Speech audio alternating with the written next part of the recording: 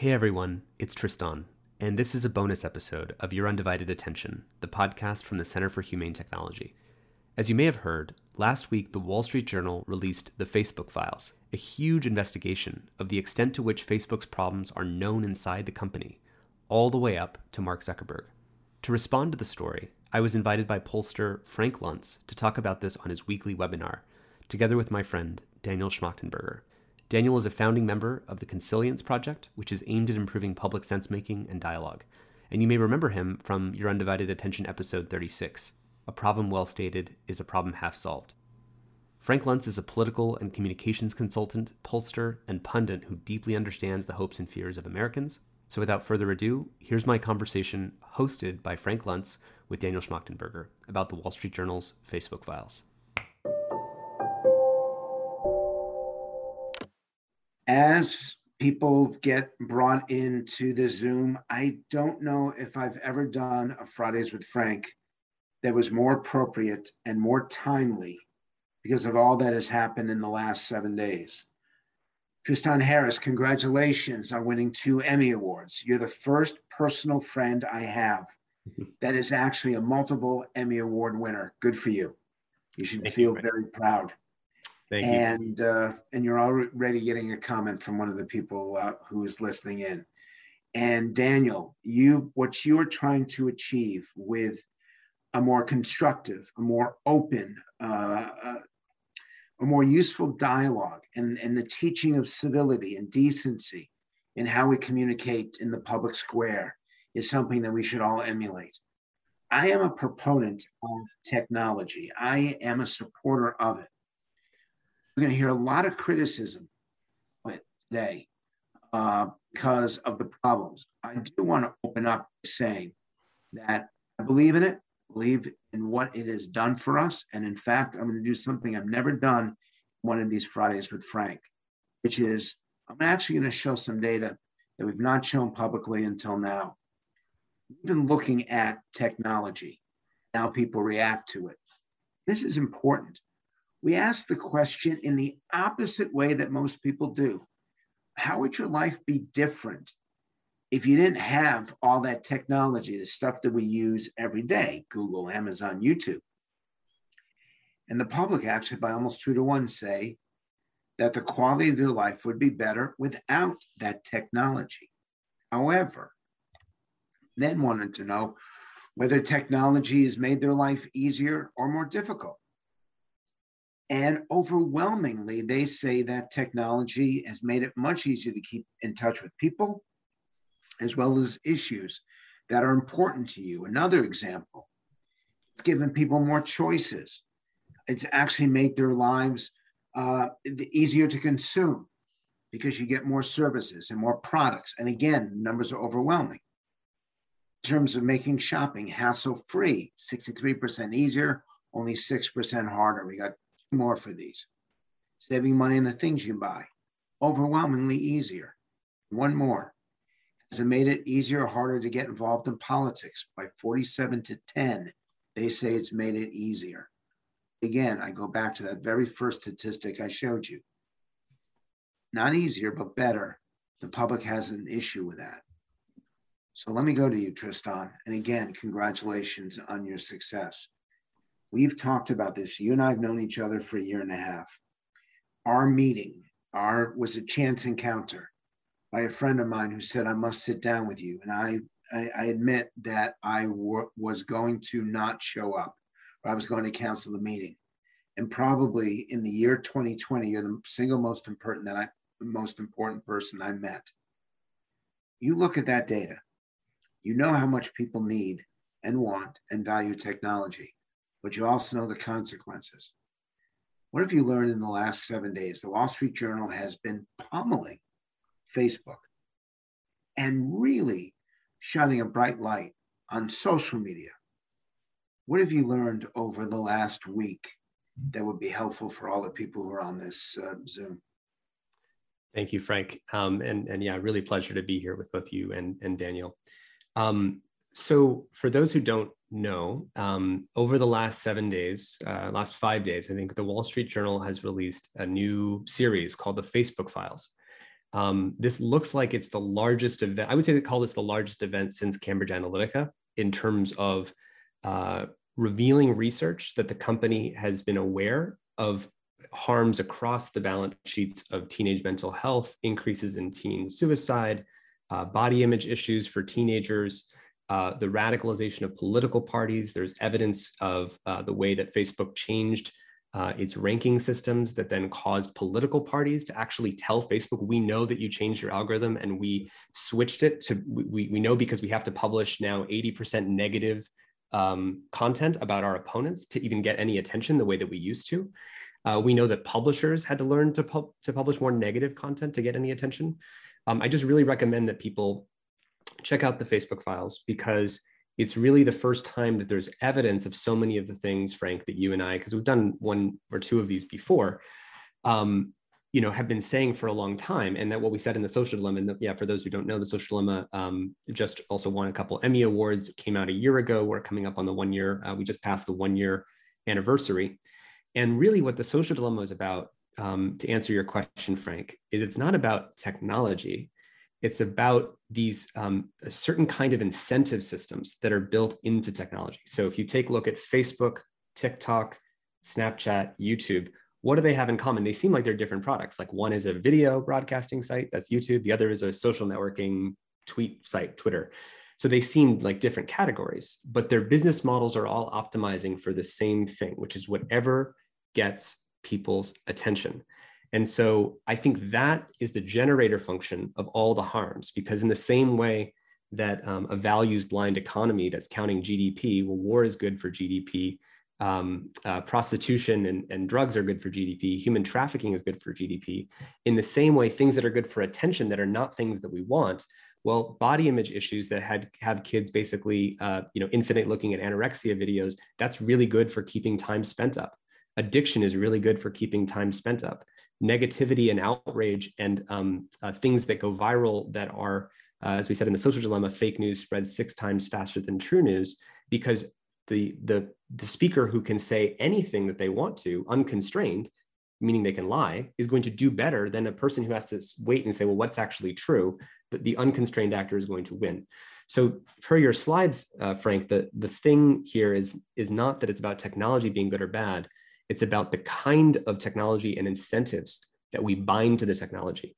And the business model of maximizing engagement, what we found out in the Wall Street Journal articles, and I could run through some of the things that we found, but basically Facebook knew, for example, that they were increasing some of the negativity in society. And they had research showing that they knew that. But Zuckerberg didn't want to change the ranking algorithms of Facebook if it was going to hurt engagement. And now you could say he's just greedy, or he just wants the profits, or he just needs to keep his share price up. He also is bound because he set up a set of incentives. All of his employees, all those people at Facebook, most of them are incentivized by how much they can get engagement up. So all throughout the company, imagine you have a bonus structure where everyone's, salaries and paychecks come in through maximizing engagement. But then you find out that, let's say 50% of that engagement is causing genocides in Ethiopia, is causing body image issues in kids. You can't say we need to half our engagement, because now all your employees are going to leave because they won't be able to get their benefits. You've actually gone against the own incentive structure for your own employees. So what is it? So I want to know what it is causing. And now I'm going to add a little bit of pressure on you, which is that we have 2 members of the Judiciary Committee. By the way, I'm in Belfast. I'm actually here in conflict capital of the globe. And that's why I'm so happy, Daniel, that you're involved. But Tristan, I got one more for you. You've got 2 members of the Judiciary Committee. Say that fast 5 times. They have to deal with this. What should they know? If I gave you 30 seconds, what should they know that you know about what's happening? Well, I think Daniel, in a moment, I think will help elevate the conversation to what kind of change is needed. Because unfortunately, while I wish that there was, a couple of laws or bills that we could pass to get to some better state, the challenge is that this is now baked into the the infrastructure that we use. Is now the fabric of our democracy. And virality, the thing that is causing some of this, I think of this, everyone's now familiar with the idea of a lab leak in Wuhan, the Wuhan Institute of Virology that was doing potentially gain of function research on what viruses can go viral. Well, people now know what R naught is, the idea of something that can go viral and how many people does it infect. The purpose of Facebook is to be the Zuckerberg Institute of Virology. The purpose is to create and allow for things to go viral across the world and be spread to millions of people, and to literally take the R naught to be as high as possible. We want it to infect as many people and spread to as many people because that makes engagement go up. And that's the core thing. So if you say, what's the law that we can pass? What's the issue that we can change? It's not going to be as simple as that. I think we have to change the nature. We can't have it be the Zuckerberg Institute of Virology. It has to turn into something safer. So I will warn you that there is a Facebook executive that's on this conversation. So don't be surprised if I challenge you. Harry Clark, who is one of the best minds in communication, public relations, he's asking as part of the Q&A, one more, and this will go to both of you. Why not just boycott Facebook? Why is that a strategy you're considering?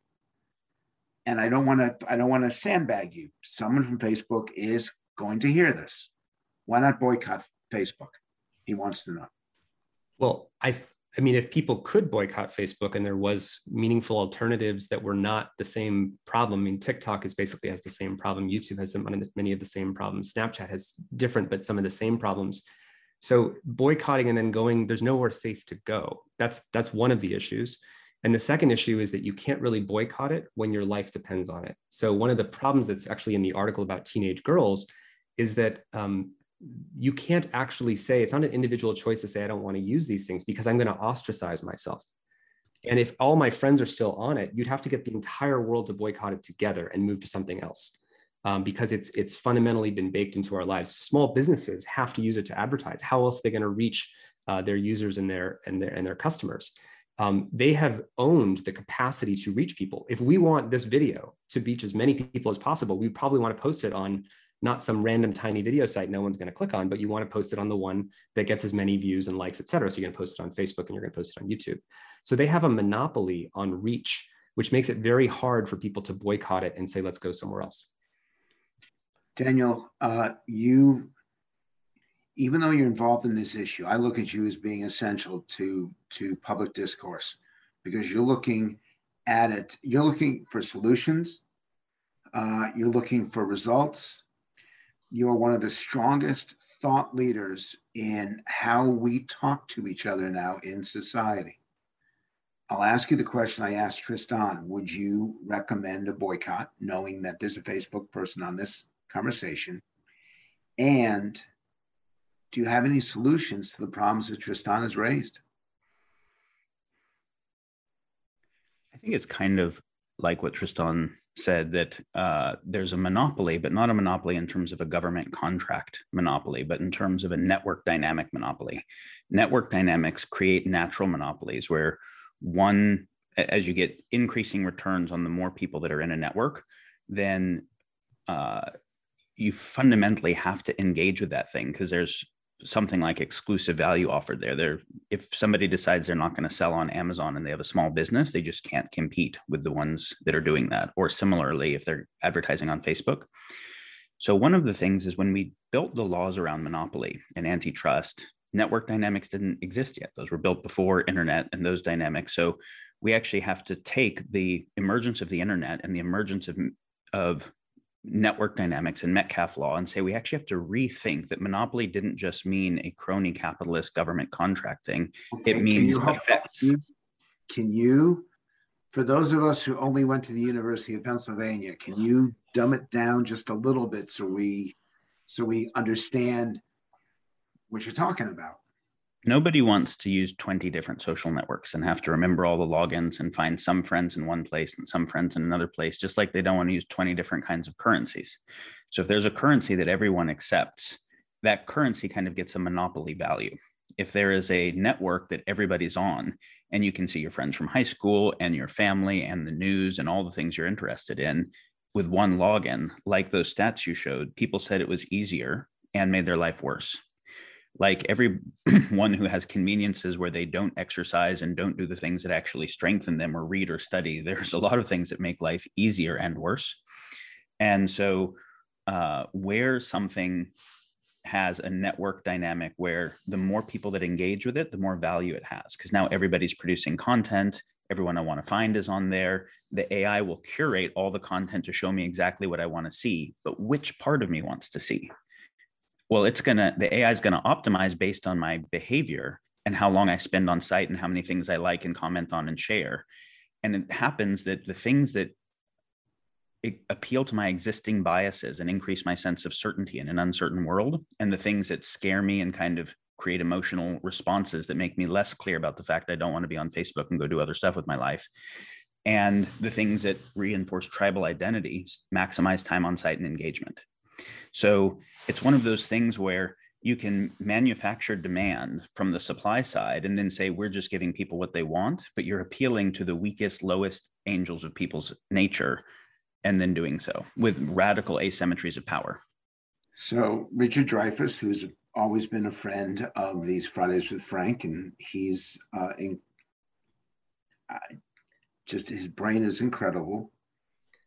Is there proof that social media is leading to incivility, leading to anger? We may think it, but Daniel, is there proof of this? Well, this is what you were talking to Tristan about regarding what the Wall Street Journal has been showing this week. And there are obviously previous cases, and it's this week, and what will be continuing as more information comes out is stuff that Tristan and Jaron Lanier have been saying would happen for 9 years because the business model guarantees it. Now there is increasing proof in the form of hard internal documents and disclosure. But for anyone who's been kind of paying attention, the business model of maximizing people's time on site and maximizing engagement combined with the technology of behavioral modification AIs was bound to be antithetical to democracy and antithetical to health. So Tristan can give the proof, but for the people who've been paying attention, it's kind of like saying, is there proof that deforestation is happening? And as soon as you're looking at the financial incentive to cut down the trees in an area where the trees alive are worth less than the trees dead, you're kind of like, it's going to happen. Right. In the same way that a tree's worth more dead than alive and a whale's worth more dead than alive. In this case, our attention, if it's easily more sought with outrage, that will be the profitable model. Us being happy or civil, talking to each other off screens and not on screens is not profitable for any of the social media companies, specifically some of the data. And again, I recommend people check out, I think it's the third article that the Wall Street Journal released. They talk about, actually due to some of my own work, Facebook changed its core metric. It used to be maximizing for time spent. I was part of a movement called Time Well Spent. That was my first TED Talk. Facebook decided, actually Mark Zuckerberg wrote in his January 2018 post, his yearly goal, his new goal for the year was to take Facebook in the direction of time well spent, not time spent. He took my words. Then he said, we're going to change the way we measure success at Facebook. We're going to use something called meaningful social interactions, MSI. And this Wall Street Journal article, I recommend everybody reads it, showed how meaningful social interactions, they assigned different points. So for example, you got 1 point for a post would get 1 point if it had a like.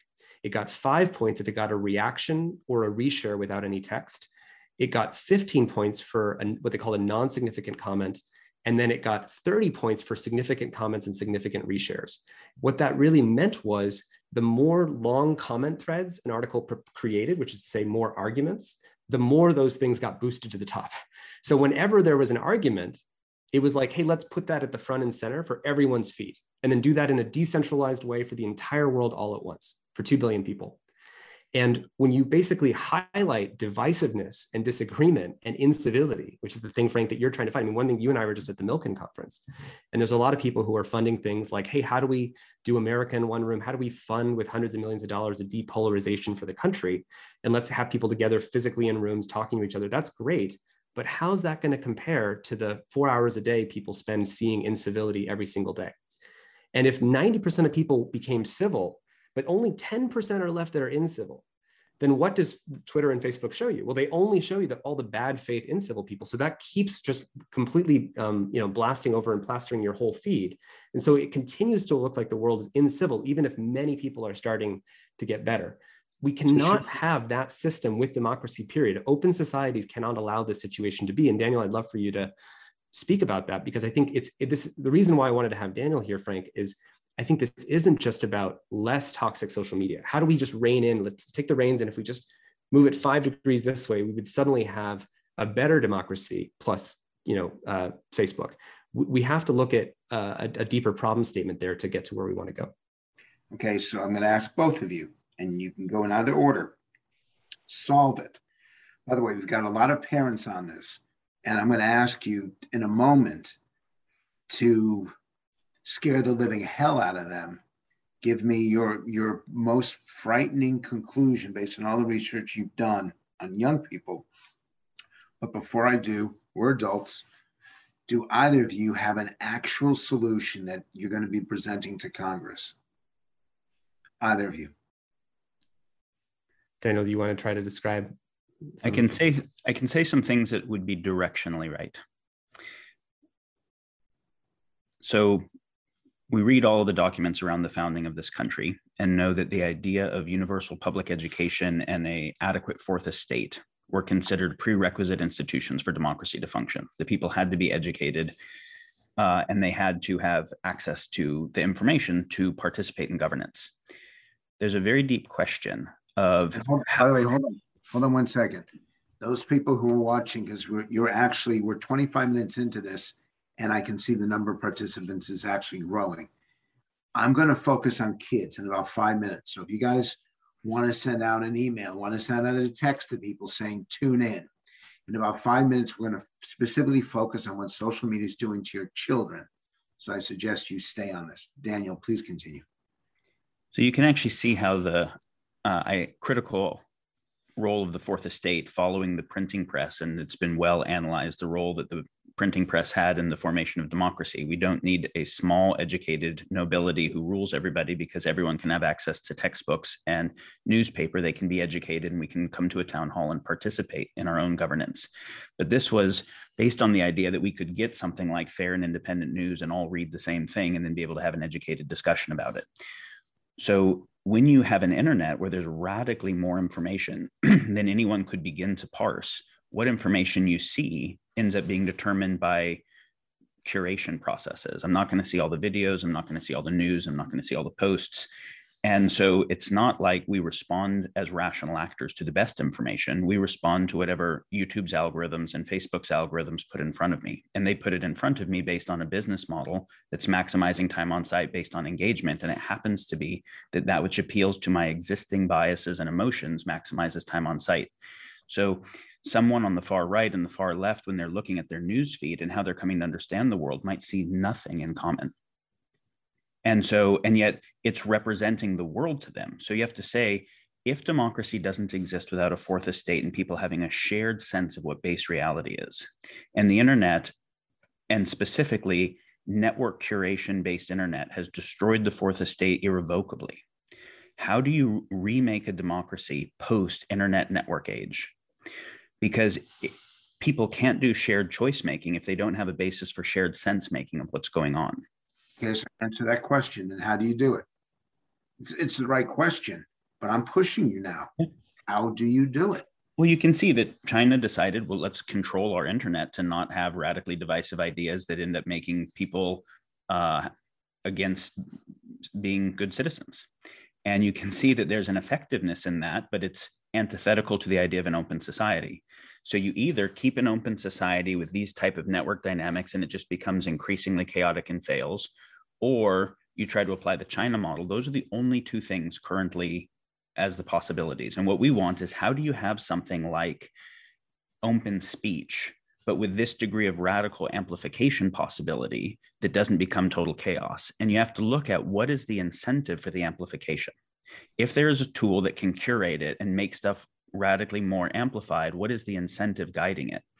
And so let's say, for instance, if Facebook is the most powerful behavioral modification machine in the history of the world that can gather micro-targeted information on people and then specifically put information in front of them to control their behavior for advertisers. But the people who it's gathering information about and influencing are not the customer, but it's gathering privileged information about people to then sell it to the customer, who is the advertiser. This should be a break of a fiduciary contract where you're not allowed to gather privileged information about someone and then use it against them.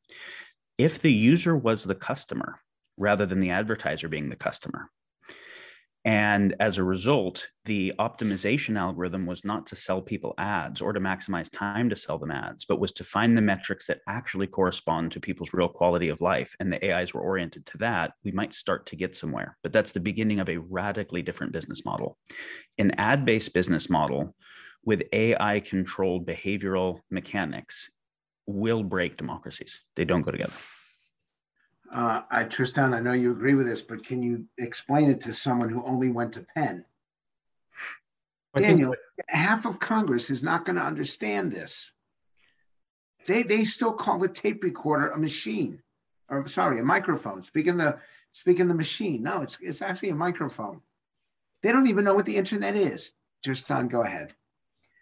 Well, I think the thing that Daniel's saying is that an advertising supported. Imagine, Frank, I put a brain plan in you, and I actually talked to the guys at Neuralink once about this, right? Imagine Neuralink, Elon Musk's Neuralink project. I'm going to put a brain implant in your brain. It's going to shape the thoughts, it's going to give you thinking superpowers. But let's imagine that brain implant in your brain is going to intimately shape every thought that you have from the moment you wake up to the moment you go to bed and your dreams, that someone attached the advertising business model to that Neuralink brain implant. So now you start having thoughts that you didn't even intend to have, and it's actually in control. We would just say immediately when I say it that way, it should be clear, maybe we can have brain implants, but we certainly would never allow brain implants with an advertising-based business model. What Daniel is saying is that we cannot have democracy and the primary brain implant of that democracy be an advertising-based business model. But when Daniel says fiduciary, what he's referring to is a brain implant that would have your best interests at heart, just like a doctor theoretically is supposed to have your best interests at heart. And a psychotherapist, you're going to tell the psychotherapist all this privileged, deep information that's deep in your psyche. They have to have your best interests at heart. What we're saying is such a deep change that we have to have technology that's humane with our best interests at heart. Now, the reason that's such an uncomfortable conversation is that I believe Facebook's stock price has not moved that much this week, despite the fact of these awful revelations. And it's worth about $1 trillion. And that $1 trillion valuation comes from the advertising-based business model. So it's as if we had an entire industry of psychotherapy that was based on a manipulative business model that was worth $1 trillion. But now we have to switch to what does it look like to be in the interests of people? And the question is, that's a very dramatic economic change. So I think it's more that our brain wants to shy away from that because it's so uncomfortable that we'd have to make a change as deep as that. That's one of the big things that has to change. I want you guys to know that one of the comments is maybe we need more people like you in Congress, that it's not your fault that you're speaking the truth. It's their fault for not understanding it. And actually, that's not such a bad idea. Let me ask you this. I wanted to speak to what you said earlier about what people in Congress would understand. If, because of who the people in government are or the structure of government, if it cannot understand the nature of the issues it's supposed to regulate, and particularly as technology is evolving rapidly faster than the people who are in there are able to understand the consequences of, then it will just break, right? If the regulatory apparatus can't understand the effects of what it needs to regulate, it will just break. And this is the key thing that we're talking about. Is we're right now talking about the case of social media tech following a business model, but we could also be talking about CRISPR and tabletop CRISPR emerging, where we're getting very, very close to cheap ability to make bioweapons for everybody. And with regard to AI and generative text AI, we're getting very, very close to the ability to make content in your voice, saying anything that anyone can do, and flood the internet with more information that passes the Turing test. And Elon said this. He said, if we wait to regulate AI and the other technologies that operate this quickly, AI specifically, he was talking about till after the effects have been seen for as long as we did with cigarettes or DDT, it's way too late. The effects will have been irreversible.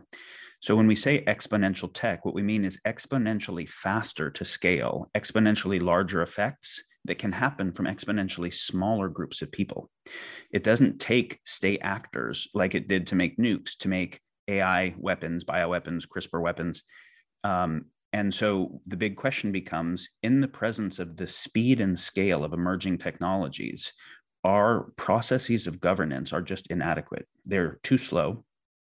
They are too divided. And this is why China has done a good job of saying, no, we actually have to control these technologies, otherwise they'll break the country. How do we do it? But it's in a particular direction. If we want something like an open society in the presence of exponential tech, how do we make a regulatory apparatus capable of regulating what it needs to in time and ahead of time that is aligned with the civil values of an open society? That's the central question of our time, I believe.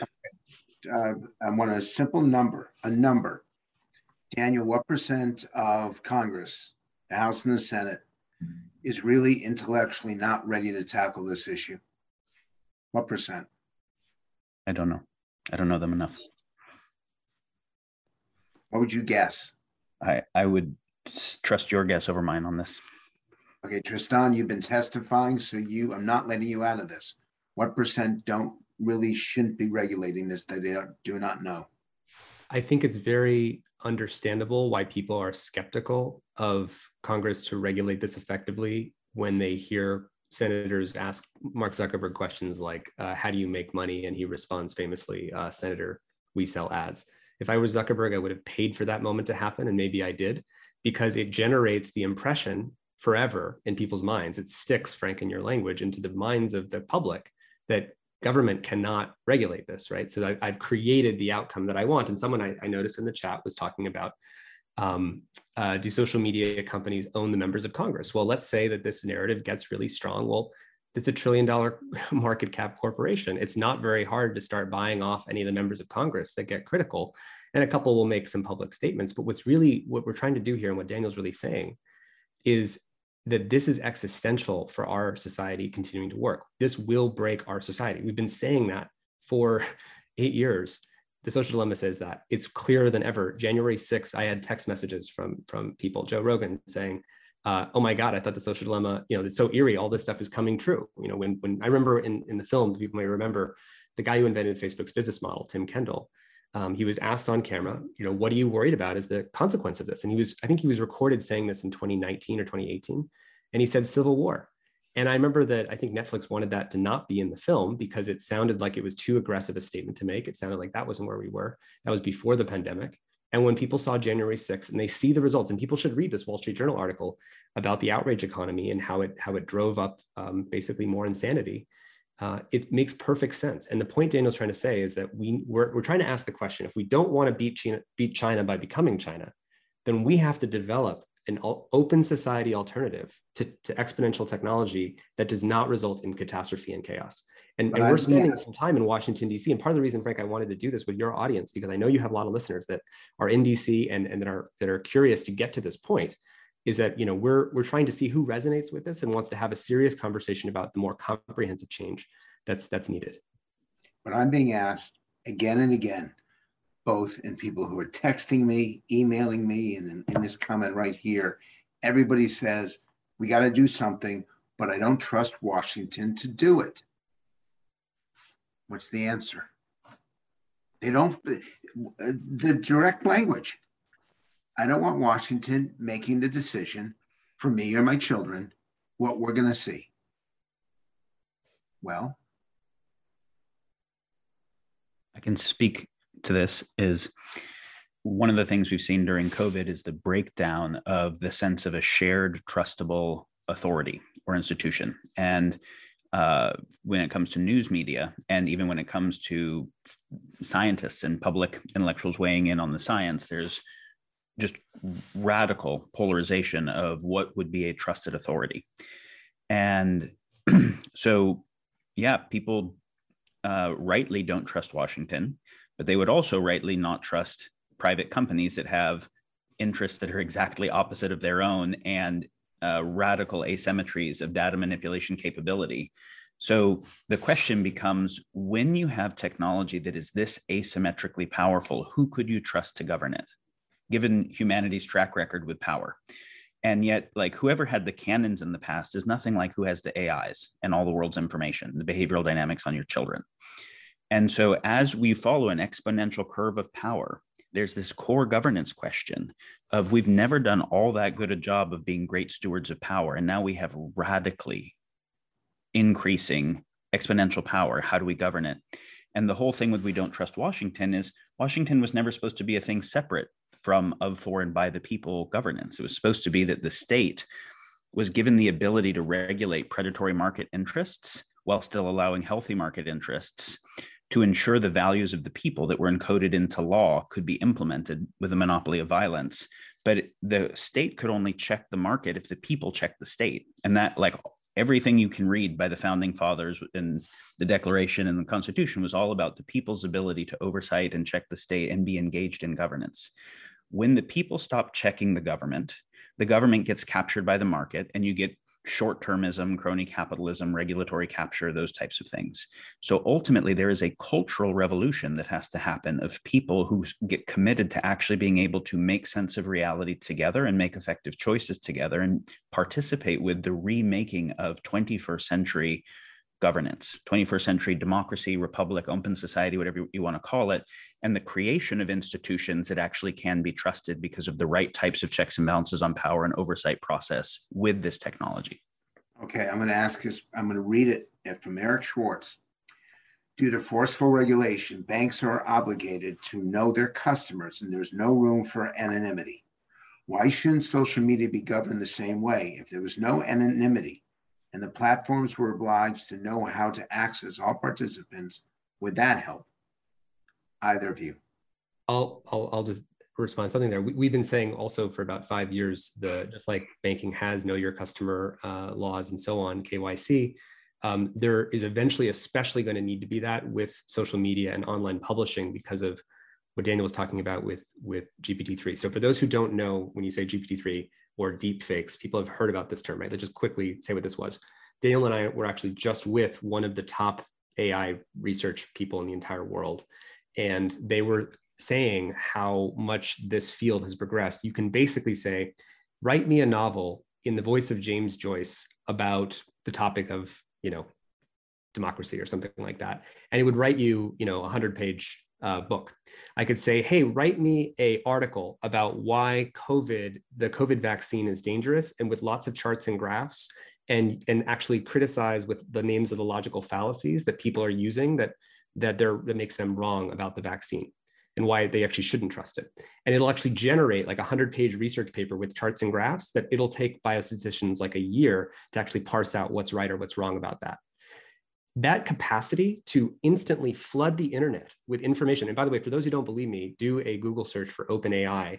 I don't know what they call this video. They can actually do programming. So you can actually tell this GPT-3 AI, hey, write me a computer program, a game where there's a moving asteroid. Whenever I hit the left and right arrows, it goes back and forth, make the asteroid bigger. I say all that, and it writes the entire code of the video game for me.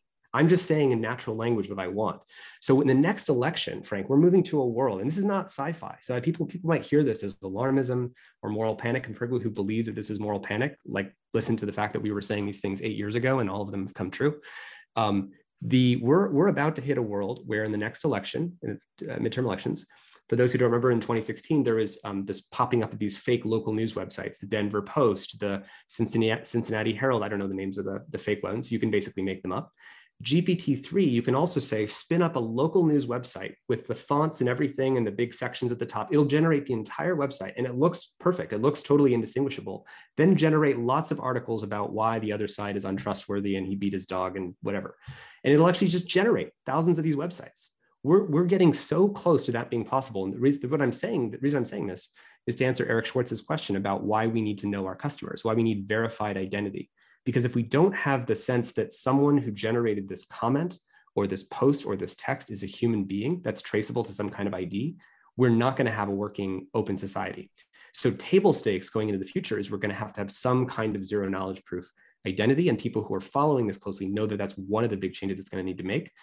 When we talk about Congress regulating these issues, we're often talking about looking backwards in time at the historical issues. How do we deal with these common threads on Facebook, or like the stuff from like 4 years ago issues? We're missing the fact that what Daniel's saying is the first derivative of how technology is constantly changing and generating new issues, second and third order effects, faster than any of our governance process is keeping up. So what we really need is a new kind of governance process. We need a Manhattan Project for governing exponential technologies that move faster. And I would actually say, similar to the Einstein-Szilard letter that was written to FDR in 1939 that said, if we don't do this and open society values don't have nuclear bombs, if Nazism gets the nuclear bomb or if communism gets the nuclear bomb, they will run the future, because whoever wields the power of exponential technologies will run the world. And we're at another choice point today where we have to have open societies consciously employ this technology and bind the predatory negative aspects. Otherwise, we're seeing what China's doing, and they're moving much faster. Okay, well, I don't want us to become China. And so there have been several comments about that just because China's doing it doesn't make it right. They don't value freedom. They don't value democracy. They don't value the things that we insist on. Agreed. And that's why what Daniel was saying is actually, go ahead, Daniel, sorry. I'd like to connect what Tristan is saying to the question that you asked about rigorous identity. So obviously, being able to know, was this a human that produced it or was this an AI, would be pretty valuable. But even just, is this the human that it seems like it is? Or is this a fake account sock puppet that is part of a state actor propaganda farm? That's pretty valuable, because we've forensically find those types of bot farms and fake actor farms all the time. And what they can do is use Facebook split testing algorithm to see what is stickiest for certain populations and continue to modify the content they produce, even without AI, to push vulnerable populations. Now the AI just gets to take that exponentially. So obviously rigorous identity would be valuable, but then this question that comes back again, it's like saying regulation would be valuable. Who do we trust to have the rigorous identity associated with all of someone's online behaviors, including through changes in government that will never forget that, where now some despotic government comes in the future, or someone that I didn't vote for or didn't like, but now that is an unerasable memory. So we get to see on either sides here, we're like, okay, we actually want anonymity because we don't trust anybody. On the other side, the anonymity makes it to where there's no possibility for justice or knowing what is true or not true. This is a hard issue. And it corresponds to, it's pretty hard, as Tristan was mentioning about the war, for the arms race for nukes. It's pretty hard to make nukes. Enriching uranium is difficult. The precision engineering that was needed for the rockets was hard. It's not hard to make drone weapons anymore, home-based drones with homemade bombs on them. It's not hard to take papers that are written about the cutting edge of AI and reverse engineer them and make cyber weapons and AI type weapons. The thing about exponential tech is that the idea of decentralizing tech, we have this kind of romantic Silicon Valley idea of this means democratized power for everyone, but it also means catastrophe weapons for everyone. And when you have catastrophe weapons for everybody and it's non-state actors and there's no way to even be able to visualize it, you can't have mutually assured destruction. You can't create equilibrium. So then the only other answer so far has been, okay, well, either catastrophe weapons for everyone, if you want something like freedom, or ubiquitous surveillance. Ubiquitous surveillance is a good answer. If we know what everyone's doing in their basement, nobody can do work on AI weapons. Those two answers are both so terrible, we need a better answer. So in the presence of decentralizing exponential power, how do you not have ubiquitous surveillance and not have centralized access to that personalized data, and yet still have something that can create anti-fragility in the presence of that much power that even small actor groups could engage with? There are some answers that are neither just allow the chaos to continue or become oppressive. But we'd say civilizations typically teeter between, a civilization is how do we get a lot of people to participate in some way that creates order? We can get the order through imposition and it becomes increasingly oppressive, or we fail to get the order and it becomes chaotic and it fails on either side. The idea of democracy is that we can have emergent order rather than imposed, because we can all make sense of the world together and make sense of each other's values and have some basis for shared choice making. This is ultimately cultural. I promised to focus on kids. And I've actually got a young person who's watching this right now. I'm going to read her question. I'm a senior in high school. Inspired after watching The Social Dilemma, I'm spending a year researching practical ways for young people to limit their use of social media. I'm curious to know your view on the following. How do the tactics to curb social media use differ by age youth groups, specifically preteens, teens, and college? What advice, what guidance would you give her as she seeks to understand the difference between those three age groups? Can you say the age groups again? Preteen, teen, and preteen, teen, and college. Preteen, teen, and college. I mean, I will say that I don't consider myself an expert on the developmental psychology of children at these different ages. What I can speak of is, so long as the business model of TikTok and Snapchat and Instagram is, I have to race down your brainstem and create artificial social obligation and artificial social reciprocity that you feel the pressure of getting likes if the other guy doesn't and you don't get it. That thing is just not compatible with children's development. It turns kids into validation seeking machines, and it creates social pressure and anxiety that's simply not, it's not good for any of those populations, right? It's not good. I don't feel good. None of us feel good when we feel like, Frank, I'm sure you get this all the time. So if you get a comment on Twitter, right? You post to Twitter a lot, I follow you, and you get 100 comments on a post that you make, and 99 of the comments are positive, and one of the comments is negative. Where does your attention go? Of course. Right? But you got 99 to 1 positive, but our brains are not neutral. Our brains focus where? On the negative. And do you think you're alone in this experience, or do you think that everyone feels it? And do you think that children feel it more than you or less than you? More than you. So what we have is essentially a system that creates overwhelming pressure and negativity and the conditions for just not psychological health. Daniel has this nice line about how do you measure the health of a society?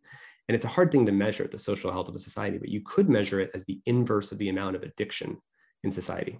And Daniel, I don't know if you want to riff on that, but I don't have an answer to your, I would like to answer her question. Go for it.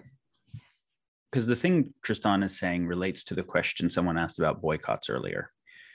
When you have $1 trillion organization with 2 billion people's behavioral data run by AIs, and then you have a person, just a little person, the asymmetry of that info war, because the person wants to control their own thoughts and behavior, but Facebook wants to control their thoughts and behavior. But it is a many orders of magnitude asymmetric info war to control their thoughts and behavior. That's such a problem that you can't just say, well, let's leave it up to the individual person. It's like saying, let's leave up to individual people turning their lights off as the solution to climate change and environmental destruction. It's like, no, that just really doesn't work. This needs solutions that are at the scale of where they're coming from. And switching the burden of responsibility from the juggernauts to the individual is just like a bad move, both ethically and from effectiveness. So that's what Tristan's trying to get to. But we have this person here who's asking a question about what she can actually do. So I want to speak to it. And by the way, this has been Jordan's focus now since you all created. You got people agitated. You got people focused. Now you got to start to deliver for them. What would you say to her? I'm not going to make a distinction between the three age groups. I'm going to say what's true in general, and then the developmental application of it is something that you should totally work on. People are more susceptible to addictive things, what we'd call a hypernormal stimuli that gives more dopamine or hit faster, whether it is sugar or drugs or social media type stimulation or porn. They're more susceptible to that when they're in a hypo-normal environment, meaning they're less fulfilled than an evolutionary environment. In an evolutionary environment, humans evolved to be part of a tribe where you were having a lot of rich social interactions, a lot of embodied movement, a lot of time in nature, those types of things. So the lonelier people are, the more susceptible they're going to be to Facebook and Instagram, the less creatively fulfilled they are.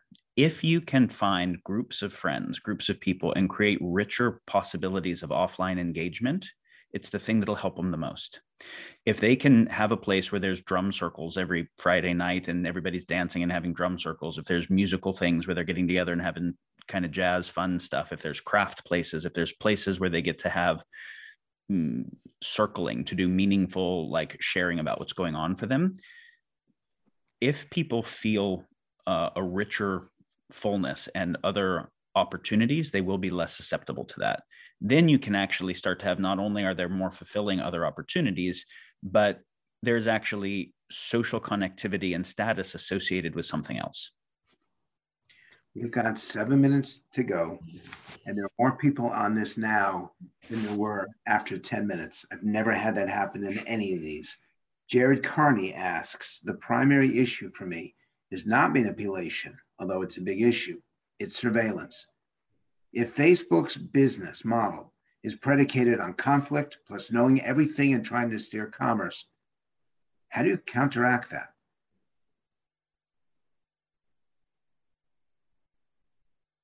I mean, this is really the topic of Shoshana Zuboff's book, Surveillance Capitalism, that when you control this much of people's lives, and you can, let's say someone builds an alternative social platform funded by venture capitalists. There's got some investors, I'm sure, on this call. Many people might be wondering, well, what if we funded some alternative social network that, because we want to do it in a way that doesn't capture people's data? Well, that will be funded by venture capital. Venture capital expects, big multiples of returns. There's actually no way to exit that except by getting acquired by one of the existing big surveillance capitalism companies, whether it's Google or Facebook, et cetera. You'd have to do it in some way where it's an independent thing, something more like a Wikipedia or a blockchain type project where the data is kept separate somehow. But you're not going to be able to transition these existing platforms. Daniel, do you want to jump in? You could. You need something that is like the equivalent of HIPAA. Which is the medical privacy regulations. Okay. So if I have a medical file so that I go into a ICU somewhere, they can pull up what I'm allergic to and those types of things. It's very sensitive information about me. Everything that's in my life medical file, that information could be sold to drug companies. It could be sold to lots of places that would be interested in doing stuff with it. It's really, really important that that isn't sold. So there is state-based governance of that data and how that data can be shared and not shared. And so when you're saying manipulation is second to surveillance, the purpose of surveillance is manipulation, right? The gathering of the data is to use the data for a purpose. And whether it's to affect how you vote or to affect your market behavior or to affect how you affect the cultural zeitgeist that will affect market behavior and voting of others, or to be able to arrest you for things that we decide later are seditious or whatever it was, ultimately it's the control of behavior that we're gathering the data for. And so how do we create safety of the data? And this is where the question has been, do we trust Facebook with it? No. Do we trust Washington with it? No. Do we want there to be a place where there is data so that we know that it's a person and not a bot putting the information out? Yes. So do we need to create a better checks and balances and oversight process to ensure trustworthiness? Yes. Do technologies like blockchain do part of the thing where you can do provenance on data and see how it moves and have things where the data only becomes released if certain flags happen. Otherwise, it's in a decentralized rather than a centralized database. There's partial solutions there, and we could work on full solutions.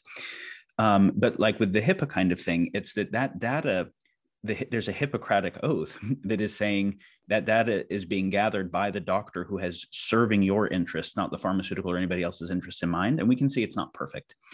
If Facebook's business model shifted where the user was the customer, and either that and or as a state, say it got made into being a state utility. So the interest of the state, which would mean that people didn't take views in such antipathy to each other in the state that was basically like second order treason and sedition, but where the interest of the integrity of the state and the interest of the well-being of its citizens were actually what was directing its AI and its use of that data, as opposed to advertisers. And there was the appropriate privacy and protections on it. And I got to adjust the settings and say, I'm interested in learning these things. I'm interested in being exposed to these other kinds of ideas. Here's the ways, here's what I want my time on site to do. Of all the information, here's what I want it to curate for me.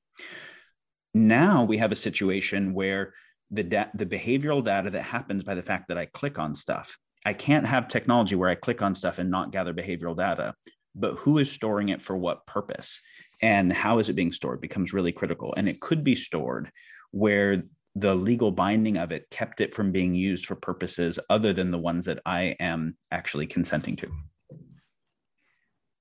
And that's It's like personalized learning, Frank. I mean, think about things like Khan Academy, where you're personalizing information, you're gathering lots of information about where people look like they're getting stuck or what lessons they might want to learn more of. But the purpose of Khan Academy isn't to manipulate you into clickbait and to make you hate the other political party. It's to help increase learning, right? So you could have, that's the kind of thing that we're talking about, is personalized in the interest of helping society get wiser and more thoughtful, not the direction of whatever gets their attention.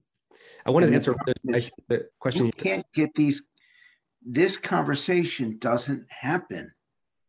There is no news program that has a conversation like this. Like, I'm embarrassed. I have to keep saying to Daniel to simplify. I shouldn't have to do that. And well, just like we said that the fourth estate has broken, obviously so has education, because the idea in the founding of this country following the Enlightenment and modernity was that everyone could be educated well enough to understand the issues that law was going to be created that would affect and bind their life. If I'm going to be bound by law, I need to understand the issues well enough to get to have a say in that. If the people are not educated well enough to have a say in the law that's going to bind their life, it's not a democracy. It's just a story or a simulation of it, in which case monarchies might actually be better and not have all the attention go to flipping back and forth every 4 years and internal divisiveness. If we really want it to be a democracy, an effective fourth estate and education are prerequisites at the level that is needed for people to understand the issues well enough to participate. Now we have to say, using AI and attention tech and all of the modern technologies, could we make new, better educational systems and better participatory governance systems where everybody can't fit in the town hall, but everybody can give input, that now these AIs can semantically parse and help create propositions that are not vested interest group propositions, but that are saying, what would the best proposition that fulfills the interests of everyone look like? And now we get to work on proposition crafting. We could use these same technologies that are destroying open societies to build better ones. That, though, has to become the central imperative of the time. And it does require a new cultural enlightenment. It does require an educational rise to understand the issues well enough, or it just doesn't matter. It's over. Like, if Congress and the public don't understand the issues well enough, then of course the corporate interests are just going to run, and authoritarian nation states employing exponential tech. See, both Facebook and Google on one side and China on the other side are deploying exponential tech towards purposes, but neither of them are open societies. If the open societies are not also developing and deploying where the power is, then they will just lose. And what we're saying is that the open societies have to develop and deploy the full suite of modern technologies to create new digital era open societies that can protect against catastrophe, but also protect against dystopias. And that has to be the central imperative. Okay, I got one last central imperative, which is to keep people alive during this, hopefully at the back end of COVID. And I don't know of any example that frightens me more or angers me more than the crap that's put out against the vaccines. And I go absolutely crazy. And I read it, and I shouldn't, because it makes my head explode. Help me here. What can we do? We are coming down to the end of the vaccine process, and we are not going to hit herd immunity. And the US is not even in the top 15 on vaccines anymore because of the crap that's being generated in America from social media. How do we combat it when it comes to health? Because Tristan, your idea that they're going to be able to create these stories with these reports, I've read them, I've seen them. They look real, and I know they're not. How do we combat it right now? Because we don't even have a year to wait on this. We have to do this right now. It's a big question. Daniel, you? Sure. We're not going to. That just loses. In the same way that we're not going to prevent climate change from creating droughts and affecting areas of poverty that will create massive human migration. There are a lot of impending catastrophes that will just happen, and we'll just lose that. We could have done a better job with this pandemic at 1,000,000 points. And so this is why we're thinking a little bit more long range about what are the even worse catastrophic things that we possibly have time to address, and why are we doing so badly at all of them, and what would it take to do a better job at all of them? Because if we can't coordinate for for climate change or overfishing or biodiversity things or nuclear deproliferation or stopping AI arms races or stopping CRISPR arms races or getting misinformation right. We just fail at everything. So ultimately, we have to get better global coordination capacity for global level coordination challenges. If we get that, we get all the other things. Otherwise, we don't. And so you're talking here about a shared sense making of what is true, what is base reality. But in a world where there's a breakdown of trust and a breakdown of trust in what is legitimate authority, you will not get shared sense making. So then you either do have to become China and say, I don't care if you don't believe it. And if you think it's terrible, we're going to force it on you. Or you have to say, well, we're going to just fail. Or you have to say, oh, we actually have to be able to recreate legitimate authority and not just people's faulty belief in it, but a good basis for it. How do we do that? How do we recreate a shared sense of sense making, but also not just that, the social contract and social solidarity, that if someone thinks something different than me and they're a fellow countryman, I don't just instantly have antipathy for them. I try to steelman rather than strawman what might be true, what values might they hold in their perspective. Because if I just go to a culture war with my fellow countrymen, and China doesn't have that problem, but we get to amplify our antipathy towards each other using exponential information tech, then our country's just destroyed. It's over. Open society is. There has to be a process of how do we do better sense making, but also better understanding of the partial truths and the values in each other's perspective so that we can find new attractors together. Okay, Daniel, if you're right, we're screwed.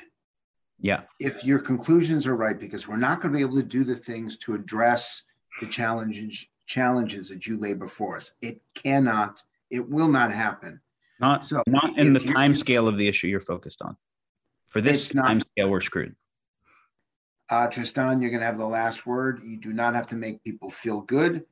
I want you to end in 45 seconds with what you want people to take away from this conversation. Don't screw it up.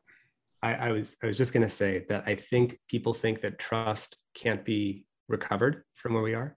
And I feel, just to say something very concrete, is that if people were to communicate and feel like they're in a way that reflected why people distrust the CDC or the WHO, talked about, and if those institutions came out and said, yeah, we did flip-flop on this and this, people need to feel like they're being told the truth and with earnestness and sincerity and not gaslit. And I think the problem in communication is when you communicate to large audiences and you feel like people aren't going to get it, you simplify the message and you say something that's not completely true, but you force it down people's throats. And those who know that that's happening get rebellious. And we're not going to create a unified understanding until we come with sincerity. And I think trust is the sort of the fuel that undergirds all of this conversation. And I feel like sincerity and earnestness is the vehicle to reestablishing that trust.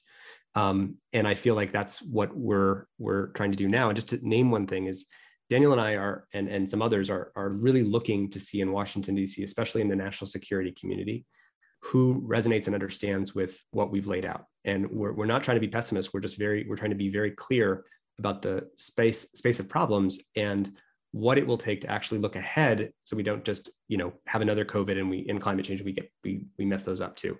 We have a chance right now to not mess up some of the future tech impending dooms that's coming, and we're looking for help. So if you're interested, hope we can all connect through Frank. And I really appreciate, Frank, you giving the opportunity to have this conversation. I think happy to do more. I know we kept this to an hour, but I think it's incredibly important. And each of the issues go very deep. I mean, the teenage mental health stuff versus the polarization, and how do we deal with the exponential tech issues?